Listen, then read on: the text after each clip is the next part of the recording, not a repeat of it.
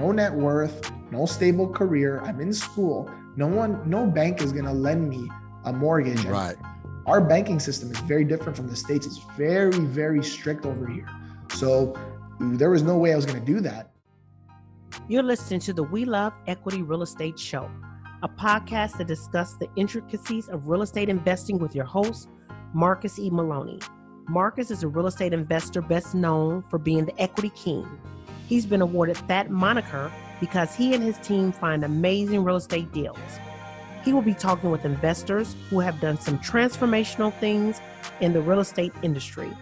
They'll discuss their process, their strategies, and how their investments transform their lives and the communities they invest in. We welcome you to the We Love Equity Real Estate Show. Hello, welcome to another episode of the We Love Equity Real Estate Show. I hope you guys are having an awesome day, an awesome month, and an awesome year. Well, as always, I always like to bring a special guest that you guys can learn from, listen to, and then eventually take action on the content that he or she shares. Well, today I have Matthew Ablakan. He's from our brothers to the north, from Canada. He hails from Ontario, Toronto area. So he's going to share with us his background, how he got started in real estate, what he's doing, and how he's helping this community supersede what other areas and other real estate investment clubs are doing. So Matthew, man, welcome to the show. How you doing? Thank you, Marcus. Thanks for having me. I'm doing well. How you doing? I'm doing great, man. Really excited to have you on the show. I followed you on YouTube and see what you're doing up there. And I just really thought it would be beneficial to have you speak to the We Love Equity audience. So with no further delay, man, kind of give us your background, how you got started. First of all, what did you do before real estate? Yeah, for sure. And first of all, we love equity. So there we go. It's a suitable name for the show. We love equity. Equity is what's taken my life to a different level. And I'm very transparent. I'll share everything. So that's kudos to you. Keep on creating the content. It's not easy, but it's very informative. If people had this stuff 10 years ago, 15 years ago, 20 years ago, like, don't you agree, Marcus? Your life would be totally different, right? Absolutely. Yeah. Without a doubt, man. Yeah. So a little bit about my background. My parents came to this country from Iraq, from the Middle East in the mid 80s. They actually met here, but they escaped their country because there's, a lot of religious persecutions going on over there in that part of the world, and they wanted to have a better life. So they met here at a local church, but they came from the same place. So very similar stories in how they came to Canada. And my brother and I were born here in Toronto. So we're the first of our family.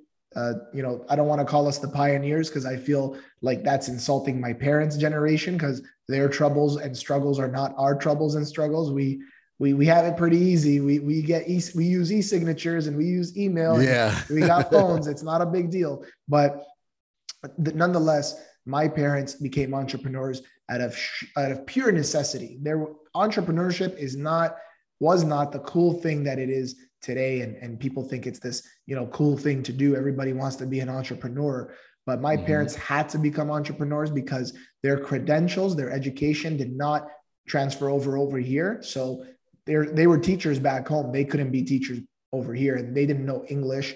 It was a different language for them. So they became entrepreneurs, opened up coffee shops, opened up convenience stores, stuff that has nothing to do with what we're doing today. They finally landed one convenience store that was surrounded by 5 different multifamily apartment buildings. We're talking 25 stories plus.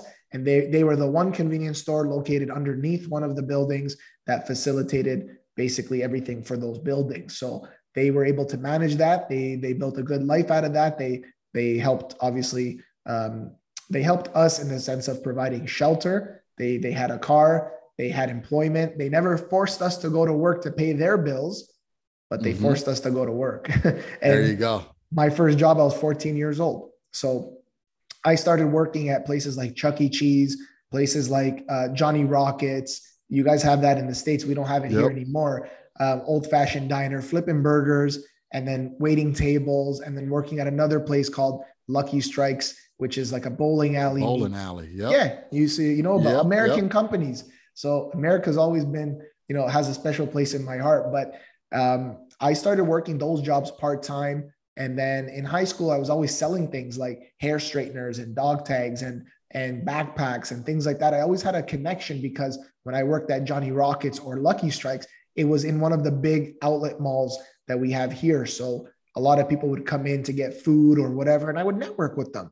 And they'd work at a different store and I'd get discounts. And I would take that to high school. And I used to have 2 lockers in high school, and I would use one of them for all the products and things like that. And then one of them was for my books. So back then, but nowadays they would call that a pop-up shop. So you had a pop-up shop in high school.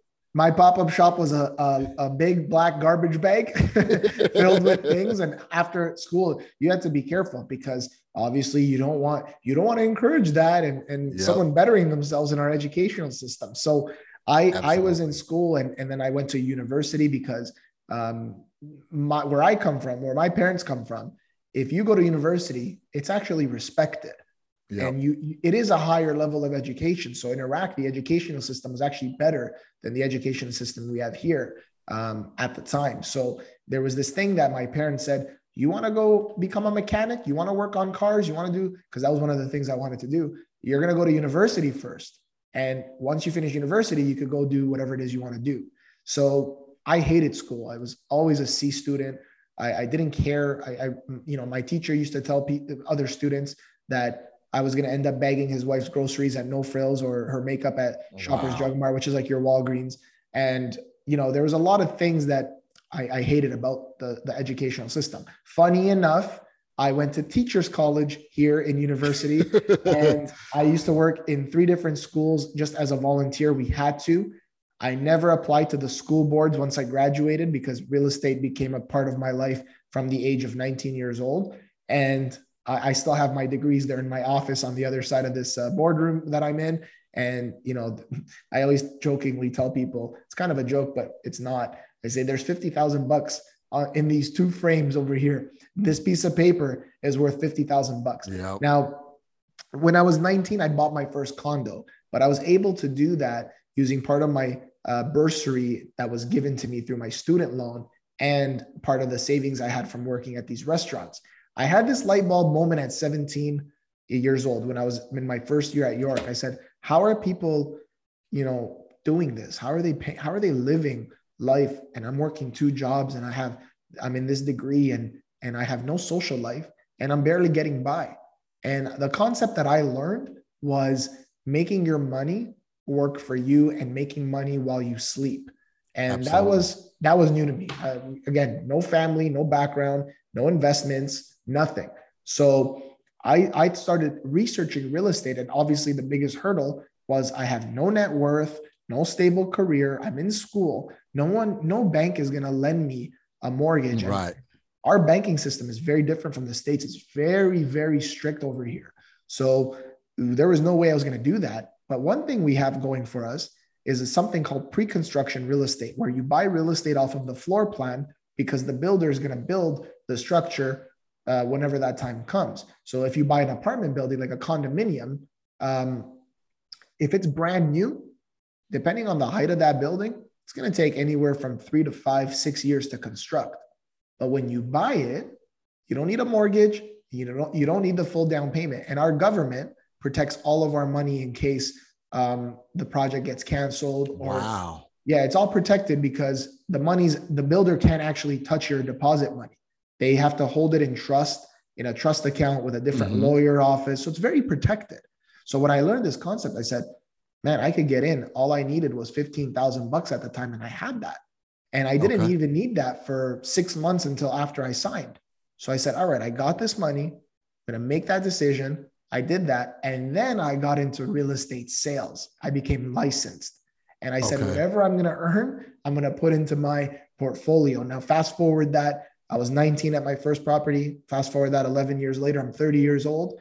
And I still own that same property. And I've owned everything that I've bought. I have 24 different properties.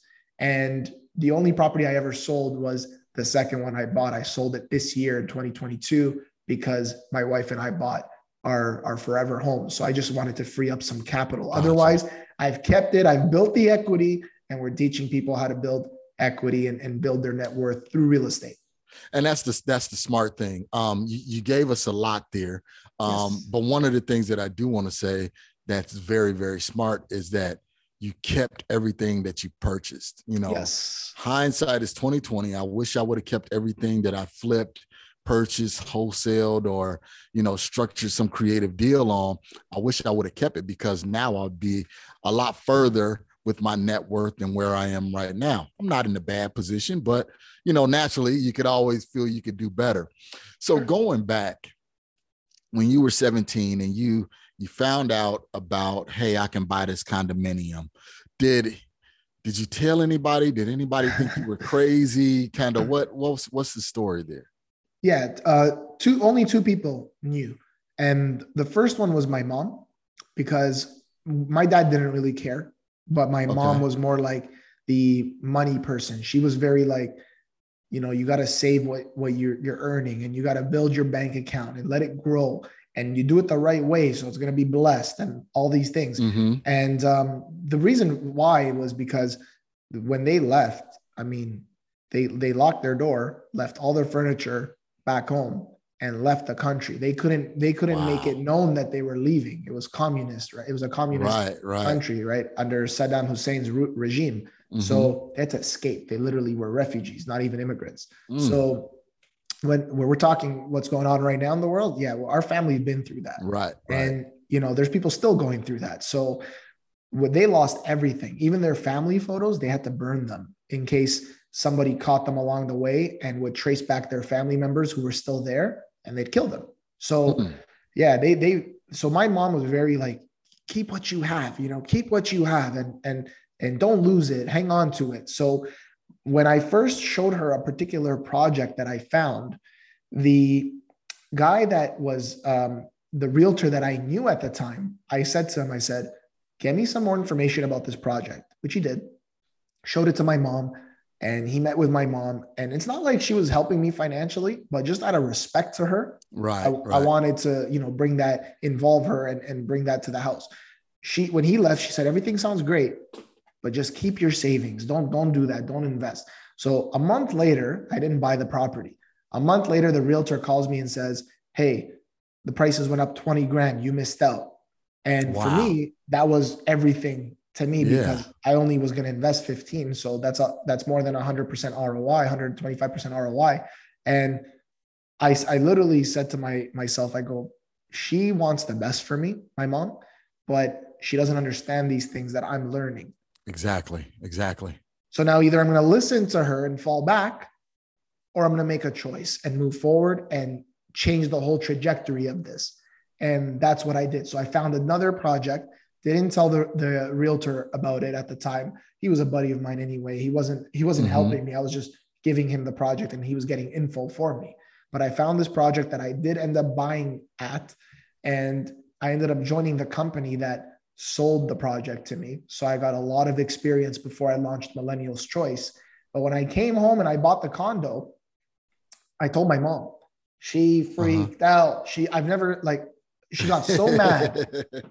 And I'm like to her, why are you mad? I go, just let's analyze. Why are you mad? And she said, well, you're going to move out and this and that. So she had this fear of losing me now, losing you. Yeah. Yeah. So as I got older, I learned that and realized that, and did some self-awareness. And obviously my relationship with my parents right now, thank God, is great. But good. At the time they didn't understand it. Now I drive them to a piece of land that I bought, and I say, look, this is what's going to be there, and blah, blah, blah. And my parents, they end up becoming more motivated than I am. They're like, how can we get involved? Yeah. Right. Yeah. So that's my story. The second person I told was my best friend, who went home and told his parents. His dad called my dad for some reason. I till this day, I don't understand why. And said, why is your son buying a condo? You shouldn't purchase a condo. You shouldn't live on his own, blah, blah, blah, blah, blah, all these things. And from that point on, I hustled in silence.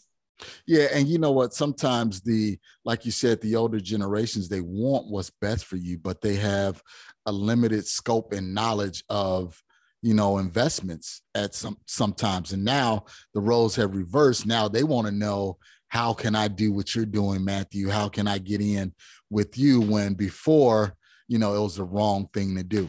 So tell me, so you got this condo at 17, you lived in it, and what was that next acquisition? Because now everybody thinks, hey, this young kid out here, he went and bought a condo, which I'm pretty sure some of them probably didn't own property, were probably renting or something like that. What was next for you after that? Because that's a big step at 17 years old. Yeah. So 17, 18, I started learning, and then 19, I pulled that trigger. Okay. Gotcha. So 19 years old, I pulled that trigger, and you're absolutely right about our parents' generation. They were taught one thing, the American dream, right? And I'll say American because we're part of North America. The American dream, you buy your home and you pay off your mortgage, and then one day you'll retire off your pension, and that's it. So that was what they were taught. So if you talk about a lot about investments to those people, they don't understand it because that's not how they were wired. Right. And right. When you talk to them about their property, most of them actually have properties that are free and clear. It's called dead equity. Yep. Exactly. It's in your walls. And guess what? Even if, God forbid, your home burned down, the insurance company is not actually going to give you what your home is worth. They're just going to pay you what the cost is to rebuild it, if that. You got to understand that how the money works and the monetary system that you are a part of, and the monetary system that we are a part of in United States, in Canada, is very simple. Money is created out of nothing, and the banks take your money and reinvest it. And it's basically money on steroids. And you need to be taking advantage of your equity that's in your homes. For those people that are listening to this or watching this, and you're part of that generation, that's how you help the next generation. Absolutely. Right. And that was one of the things that me and my brother had a long conversation about, because he's very conservative. He's like, yep, I want to get my house on a 15-year mortgage. That way I can pay it off. And then that way I can live free for the rest of my life. And I'm like, but that's not what you're supposed to do. You're supposed to make your money work for you. So he's starting to come around. But again, it's that lack of education, that lack of knowledge on what to do with money that keeps people, in a median income family, just barely getting by, have just enough in order to make it. So, man, I love what you're doing, educating your family and the people around you on these core principles. Well, you're the guy that's gonna break those generational, I call them generational curses. Yep. So you're going to be that guy, right? There's always going to be that guy or that lady that is going to do it for their family, right? And there's people that have inspired you along the way that got you to your point. And just to answer your question, what happened next was very simple. My mentor at the time taught me, buy one property a year and you're good. That's all you got to do. And so we have this opportunity with this pre-construction stuff that's going on here that, again, is taking years to construct. Your money's protected. It's like a win-win situation all around. And I said, you know what? The company that I'm a part of that sold me that condo has first access to these properties because they're the ones that the builder hires to sell and market the project. So every time they had access, and I knew, okay, this project is going to go up $50,000 next month because this guy's going to raise the prices. I already know the sales strategy behind it. I'm part of that team now. Okay. Right. Yep. I joined them. So I would start taking advantage of that. So the following year, I bought my second property. It was a townhouse in one of our major cities here. And that's the property that I sold earlier this year to buy our dream home. But then every single year, that's what I started doing until I became comfortable as a broker. I graduated school. I started launching my own businesses and becoming very stable in my career. And I had all this cash flow coming in from my businesses. Only then did I say, all right, now I'm going to explore looking at a piece of land, or I'm going to explore looking at a single family that's resale that I can get into right away because I have to get a mortgage on it and all those things. Okay. So that pre-built stuff worked well. It was very delayed. It was a delayed gratification. But that's okay. We who are in the real estate game and stay in the game for a long time understand that it's a long-term game. Exactly. And so that's what happened. What happened next? Okay. So you stayed in that vein and just kept buying those pre-construction condos? That's right. So it was condos, it was townhomes. It became mainly townhomes and condos. That's where the money was. Because to be honest with you, Marcus, that's what I thought I could afford. Those were the better priced products. I didn't want to jump into $1 million single family detached because it was like, oh my gosh, it's $1 million. Right, right. But now those houses are 2 million, 3 million. So you start understanding different concepts of the game, and then you start applying them. And even till this day, if there's a great opportunity for the pre-construction stuff, I'm still going to jump into it because it's a no-brainer. It's so easy. It's literally so easy to do. We have clients as young as 16 years old who have done that, 2 of them at 16 years old, and then many more at 19 years of age and older. So this whole thing behind affordability and whatnot, I think people just need to educate themselves a little bit more on the different avenues available to them and take advantage of those opportunities, because what one strategy that worked for you may not work for me, and one strategy that worked for me may not work for you, and it's tailored to everybody's needs. But if you're not able to afford your first home for whatever reason, maybe you got to start looking at that differently, and maybe start looking at it as an investment and understanding how that works, and maybe partnering with somebody or whatever the case may be, just to get your foot in the door. Absolutely, man. And one of the things that I always like to tell people is, like you said, those relationships, because that's what you basically did was you solidified your relationship with that company. So now you knew, hey, coming in, what's the marketing strategy? What's the sales strategy? So you can get in on the ground level, entry level pricing, knowing that in the next month it's going to go up 20 grand or 30 grand, 40 grand. So now you're building in baked in equity, before the property is even finished and completed. And what do we say on this show? We love equity. That's right. that was my whole goal. My goal was to build equity. My goal was not cash flow at the time, because I was still trying to establish my cash flow at work and career and school. So I said, you know what? I need time. And that's what this thing gave me. Pre-construction real estate gave me time, because it takes so long to build. We have so much red tape in our cities and in our provinces and from the federal government. Like, that's something that I don't think you guys really face so much of in the States, but we have so much of that.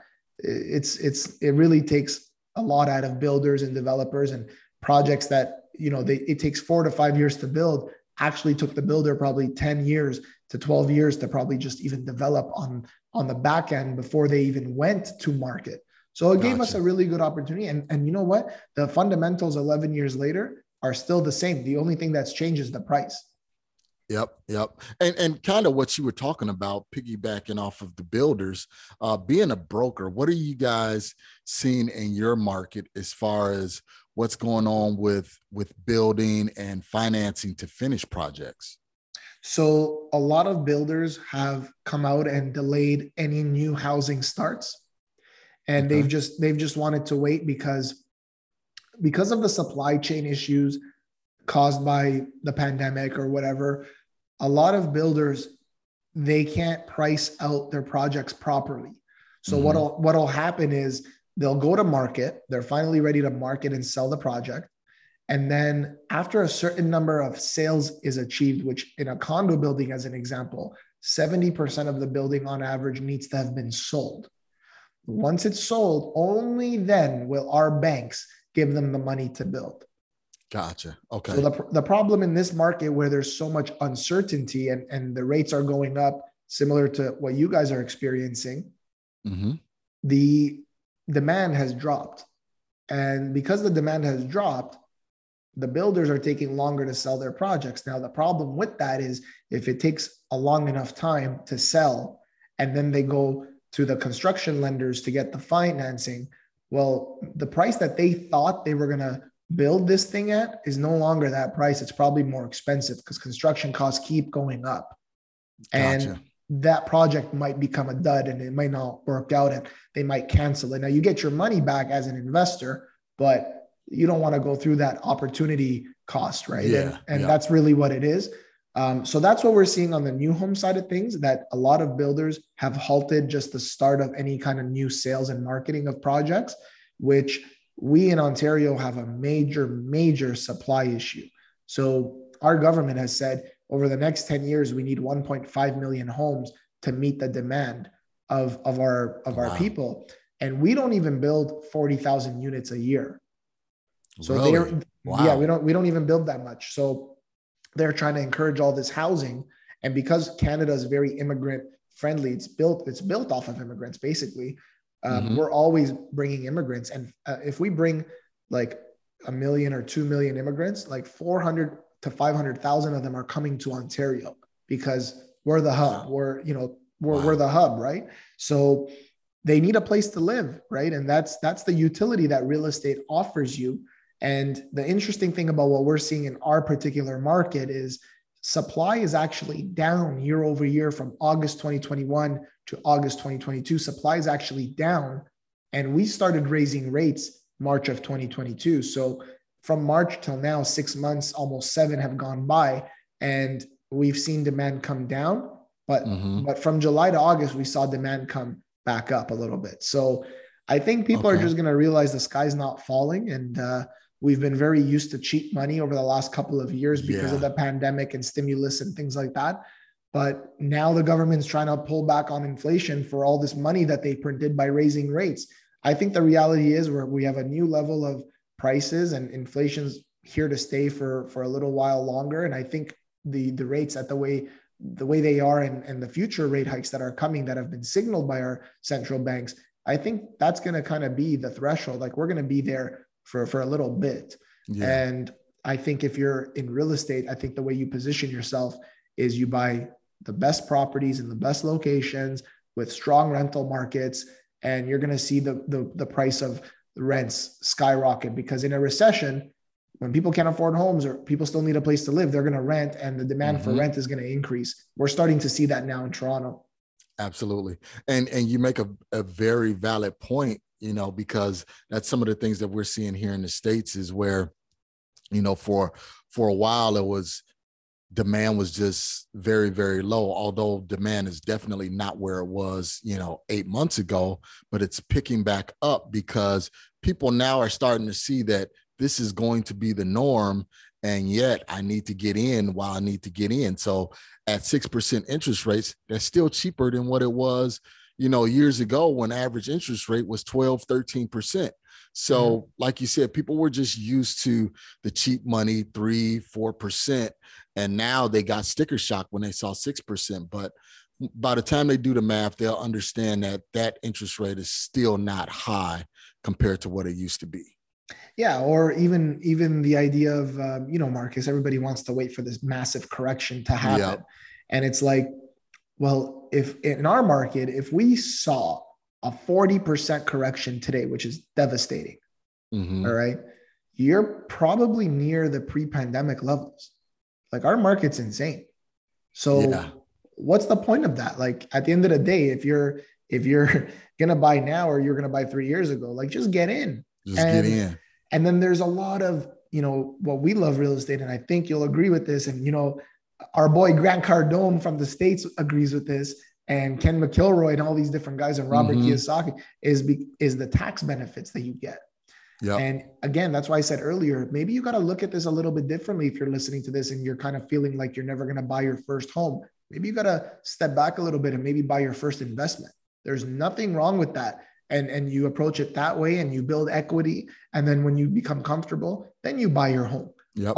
If that's what you want to do, if that's still your goal. A lot of people talk about renting where they live. Listen, everyone's situation is different.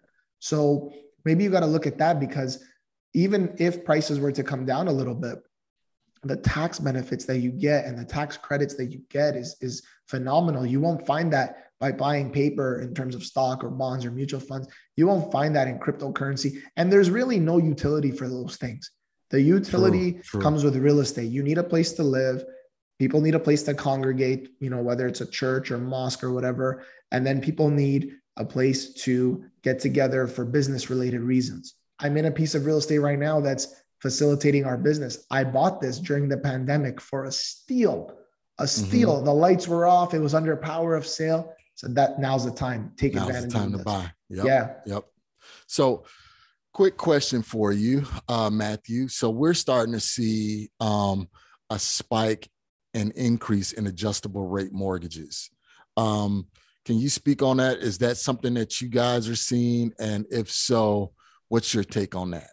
So we have something called the mortgage stress test. It was introduced in 2018.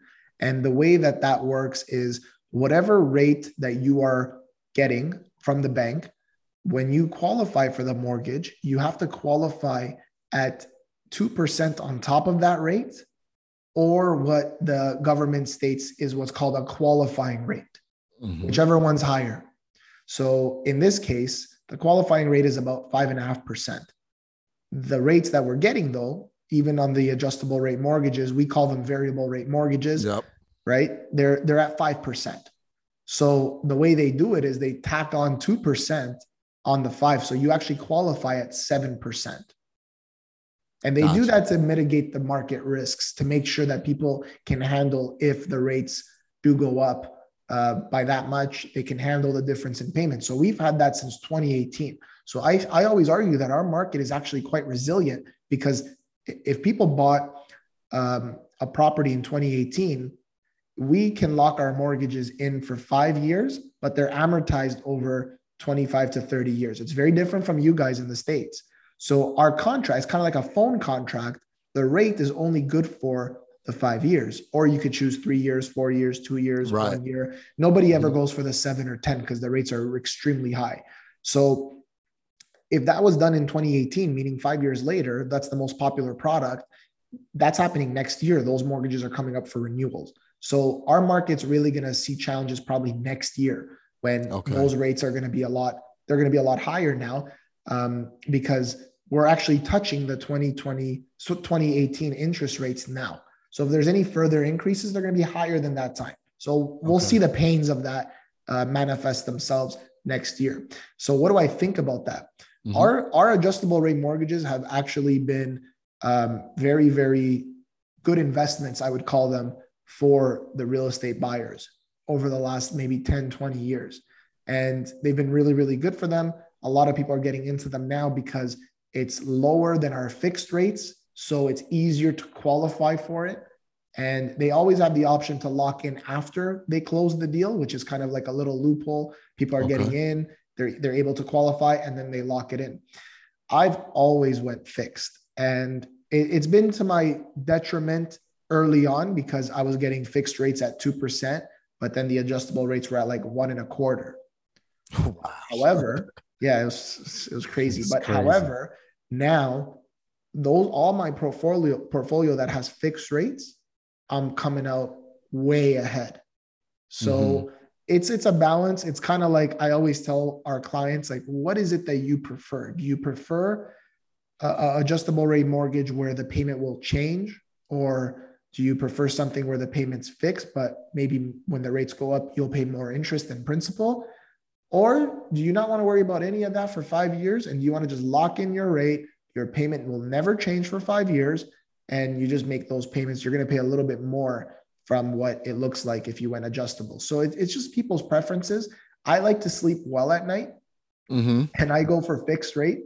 But again, I have, like, for example, one property next year, it's coming up for renewal, and the rate's going to probably double. And it's not a fun feeling. It's not a fun feeling. But then I look at my other portfolio, I'm like, I just balance it against the portfolio. And I'm winning. So one concept I'm sure you'll know, because you do volume, is as you grow, you guys, for those listening here, as you grow and you buy more than one property, you start scaling, it actually becomes less riskier. Because now you can balance everything against each other. So one property is cash flowing you, $500 a month. The other one, maybe you break even on. So when you do the math, you're actually breaking even, or you're making $250 on property. So it's just a numbers game. You got to understand it. It's so simple that sometimes it eludes people, but everyone is different, and you got to just kind of figure out what works best for you. Okay. Well, let's take a brief break here, word from our sponsors. And then when we come back, we want to talk about your portfolio, your rentals, how you're structuring everything. So let's take a brief break, hear from word from our sponsors, and we'll be right back. Finding real estate deals can be a challenge, but with Batch Leads, it doesn't have to be. Batch Leads has created a one-stop solution for all your real estate needs, so you can find more sellers, close more deals, and maximize revenue.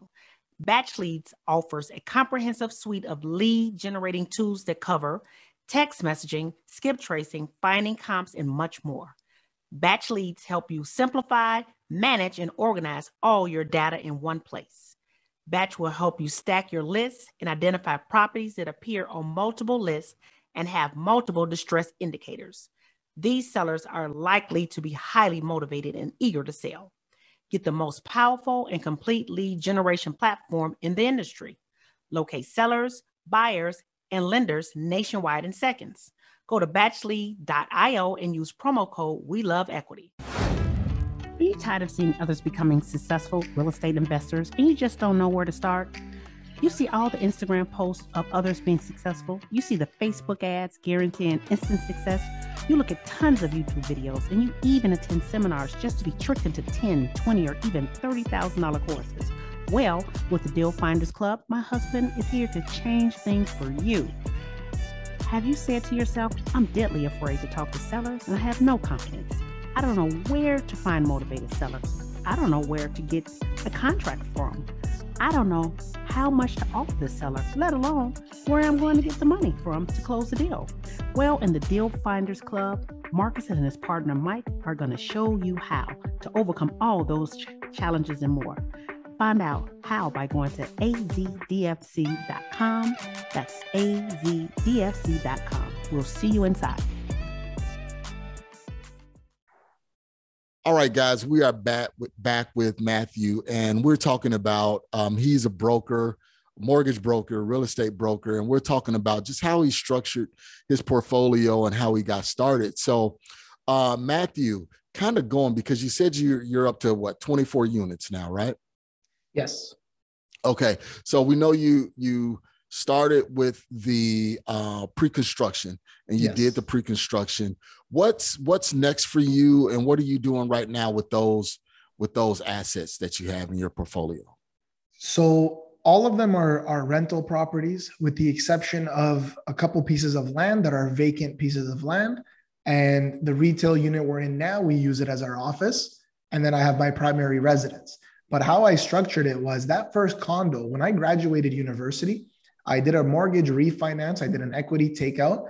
And when I bought it, it was in 2012. So we just came out of that, financial crisis, and whatever happens in the United States, it impacts us too, right?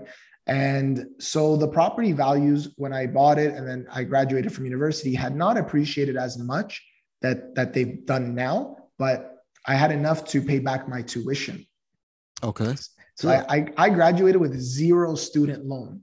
Wow, that's amazing. And I never paid a penny in interest because it would constantly be paid off every year, and then you reapply for it. So I never paid a penny in interest. But then if you were in school, it gets deferred, and then 6 months later, you start accumulating interest. So that's what I did. So I cleared out my bad debt, and that's very important because it frees up your cash flow. Then the second property, the townhouse, when that was built, that one saw a much larger jump in price. So I ended up refinancing that. So I've probably, just in the last 11 years, I've probably done a solid 15 to 20 refinances. Okay. Like the biggest thing on my credit is the fact that I have too many credit checks. Credit checks, right, from them refinancing. and that's okay. My score is still great and everything's still great. And it's a thick, mature file, which is what they want to see. But nonetheless, I started refinancing. And when I would refinance, I would keep buying. So then the third opportunity that came my way was another condo project in the city in Toronto. And I bought 2 units there because the deposit, the way to pay that was $1,000 a month for 3 years. So $12,000 a year, 3 years, 36,000. You could do that working at McDonald's. Right. Like, let's be real, 12 grand a year. Come on, you could find that. Yep. And so I did that. Those ones took me to a whole different level because by the time they were ready in 4 years, the property value had doubled, but I never paid $200K, $300K for the condo. I paid $36,000. So wow, the ROI is in the hundreds of percentages. So that's what I started doing. I would refinance, I would keep buying. And then as my business really started to take off, and now we have a team of people that help our clients, which enables me to be on these podcasts. I started generating more cash flow. And then I saw a piece of land that I really liked. Boom, I bought that. Or I have a lot of connections with wholesalers. They brought me off market deals. We started doing single family deals that started cash flowing from day one. And a lot of them were fixer uppers, which is great. I have a construction team that we partner with and we do deals with. So they would fix it up and I would property manage and do all that. So there's different joint ventures that agreements that we put together.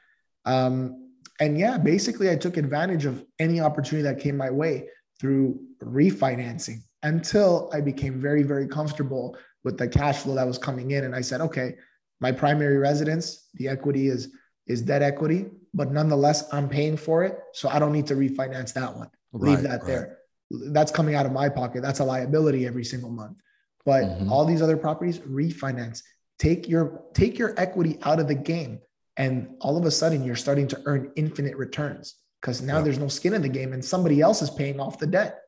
Exactly. And so that's what I've done. And Marcus, I'm still buying. Unfortunately, my offer on a commercial retail strip plaza was rejected this morning. And, and what's funny is we're overpaying. My group and I are overpaying by $1 million. $1 million. Wow. And they're like, we don't want to do the deal. And I'm like, all right.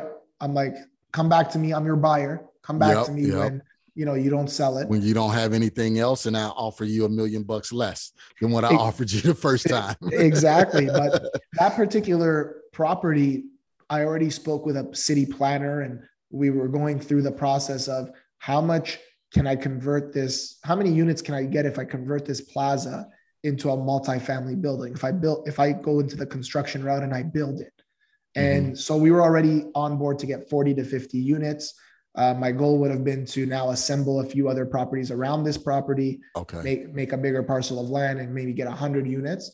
So to answer your question, the route that I want to go now is it's a little bit bittersweet because I'm going to have to maybe sell some of these earlier pre-construction stuff that I did. Maybe not the first one because I am sentimental about that one, but sell them to really grow and scale. So that's the route I want to take. I want to build multifamily or buy good multifamily projects. Okay. Sounds good, man.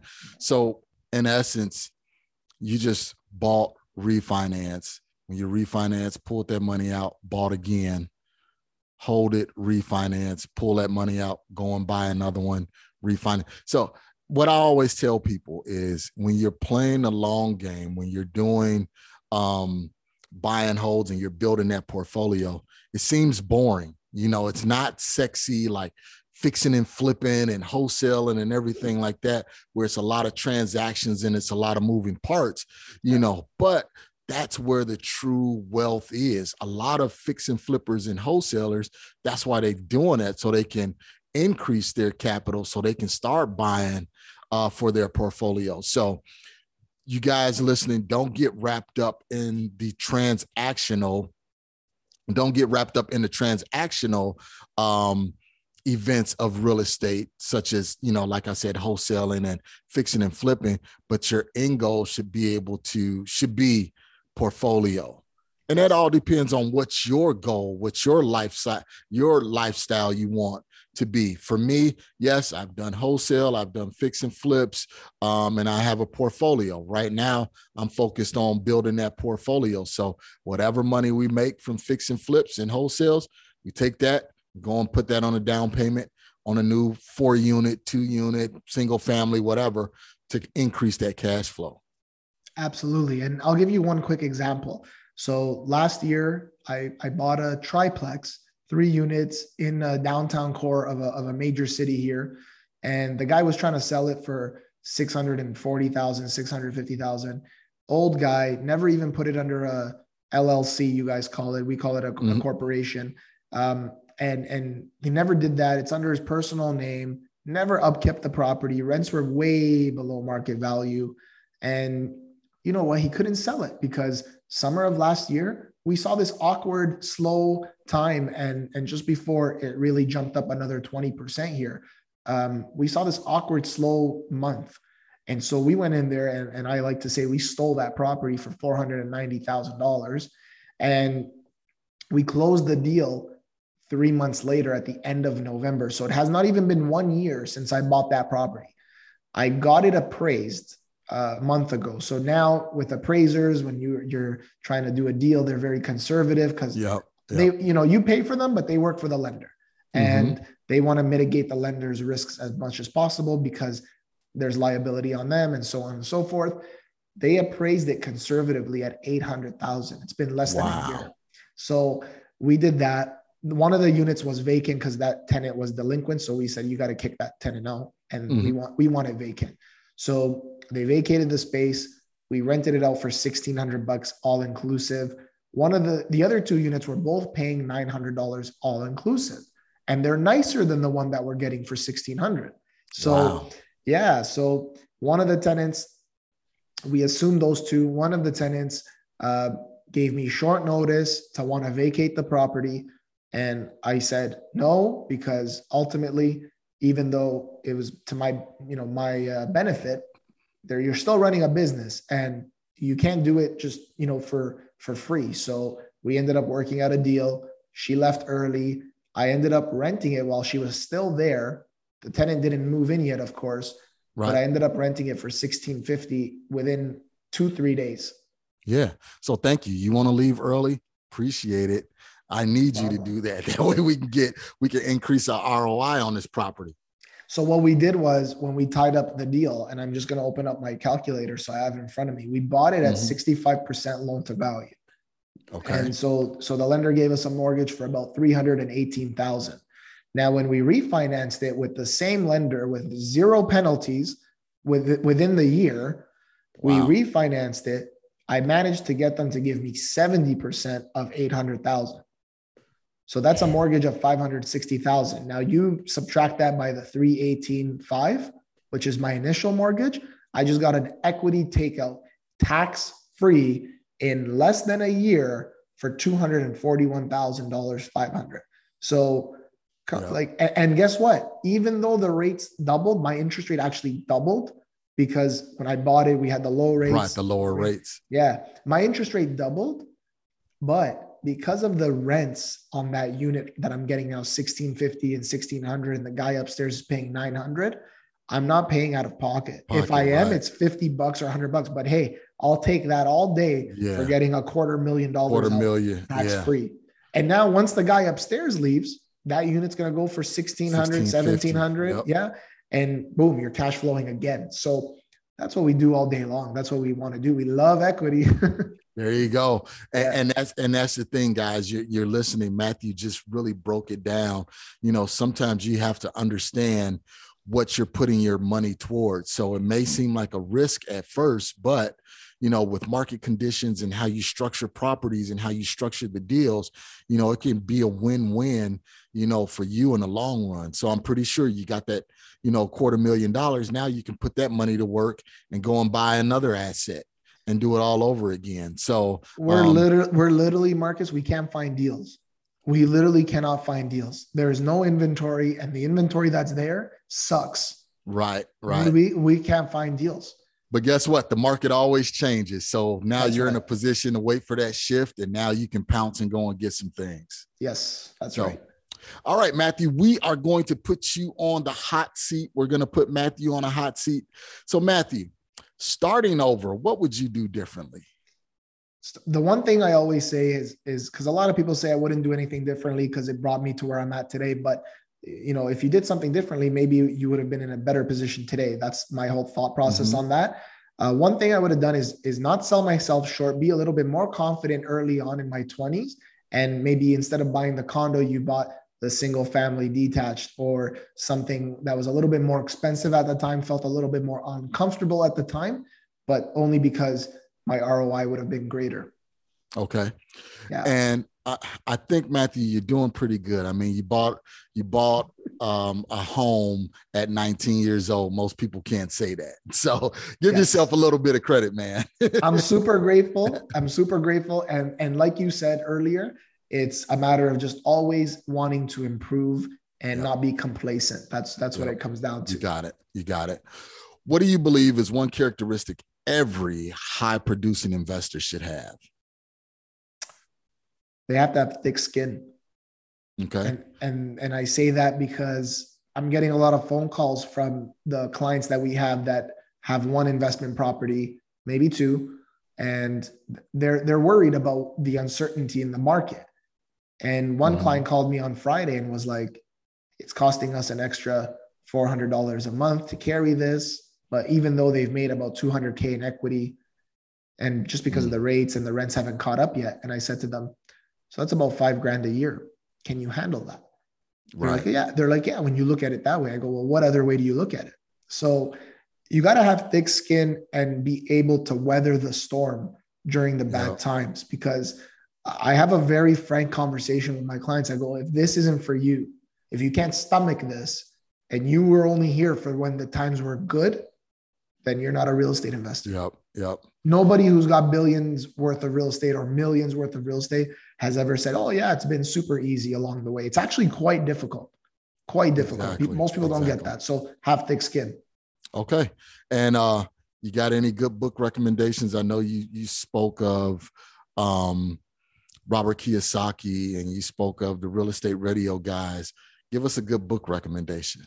If I have to give you one good book, one good book, I have to say it's Grant Cardone's 10X. And the reason being is when you read those words, it's truth, because he wrote it during the recession, during the 2008, 2009 crisis. And he said he wrote that book just to get out of that recession.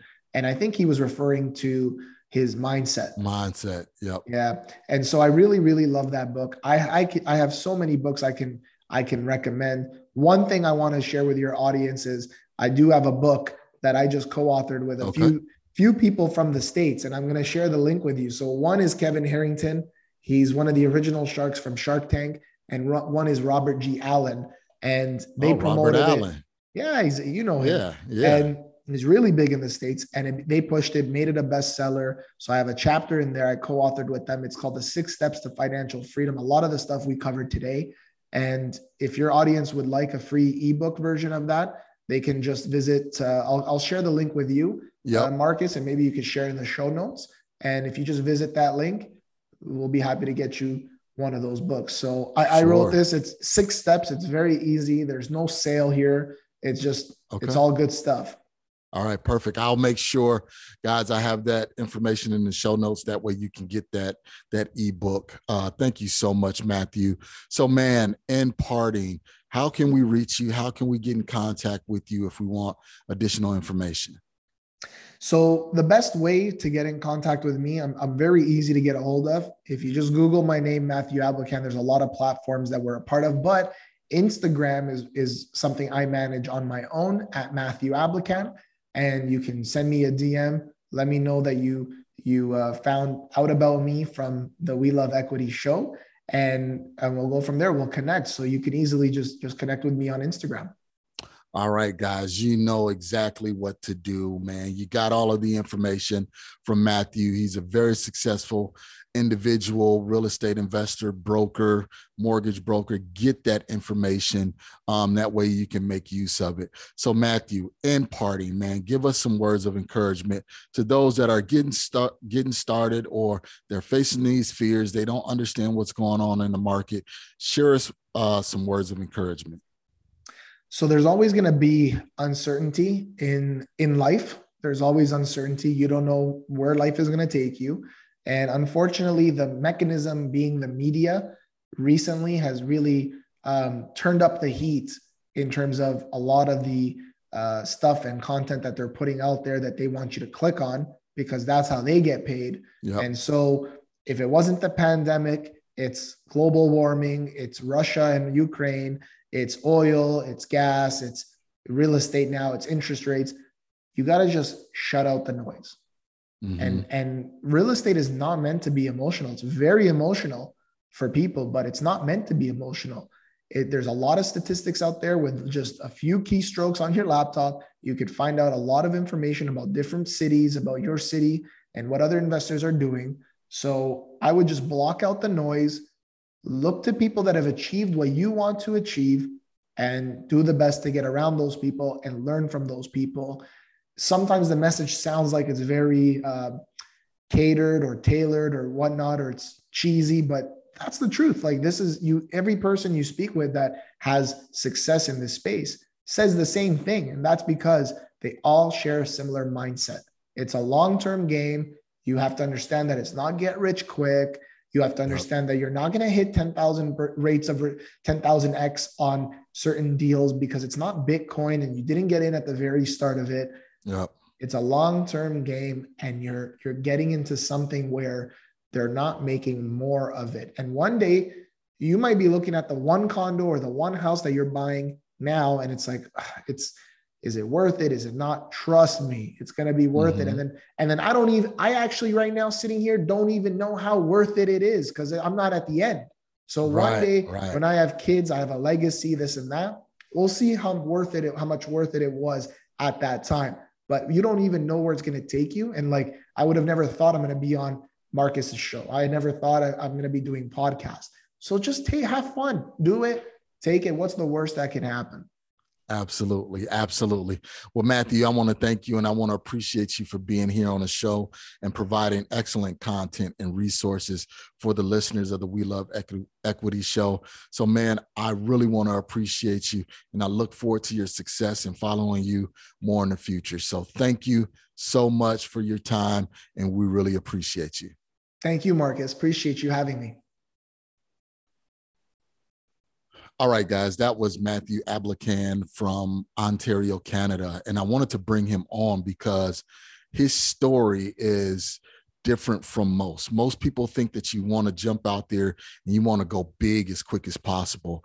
And he started with one condo at 19 years old and just refinanced and built a portfolio of 24 units right now at a young age. So again, as he said, you don't want to hold on to dead equity. So if you have a property that have equity or a rental or something like that have equity, you need to put that money to use.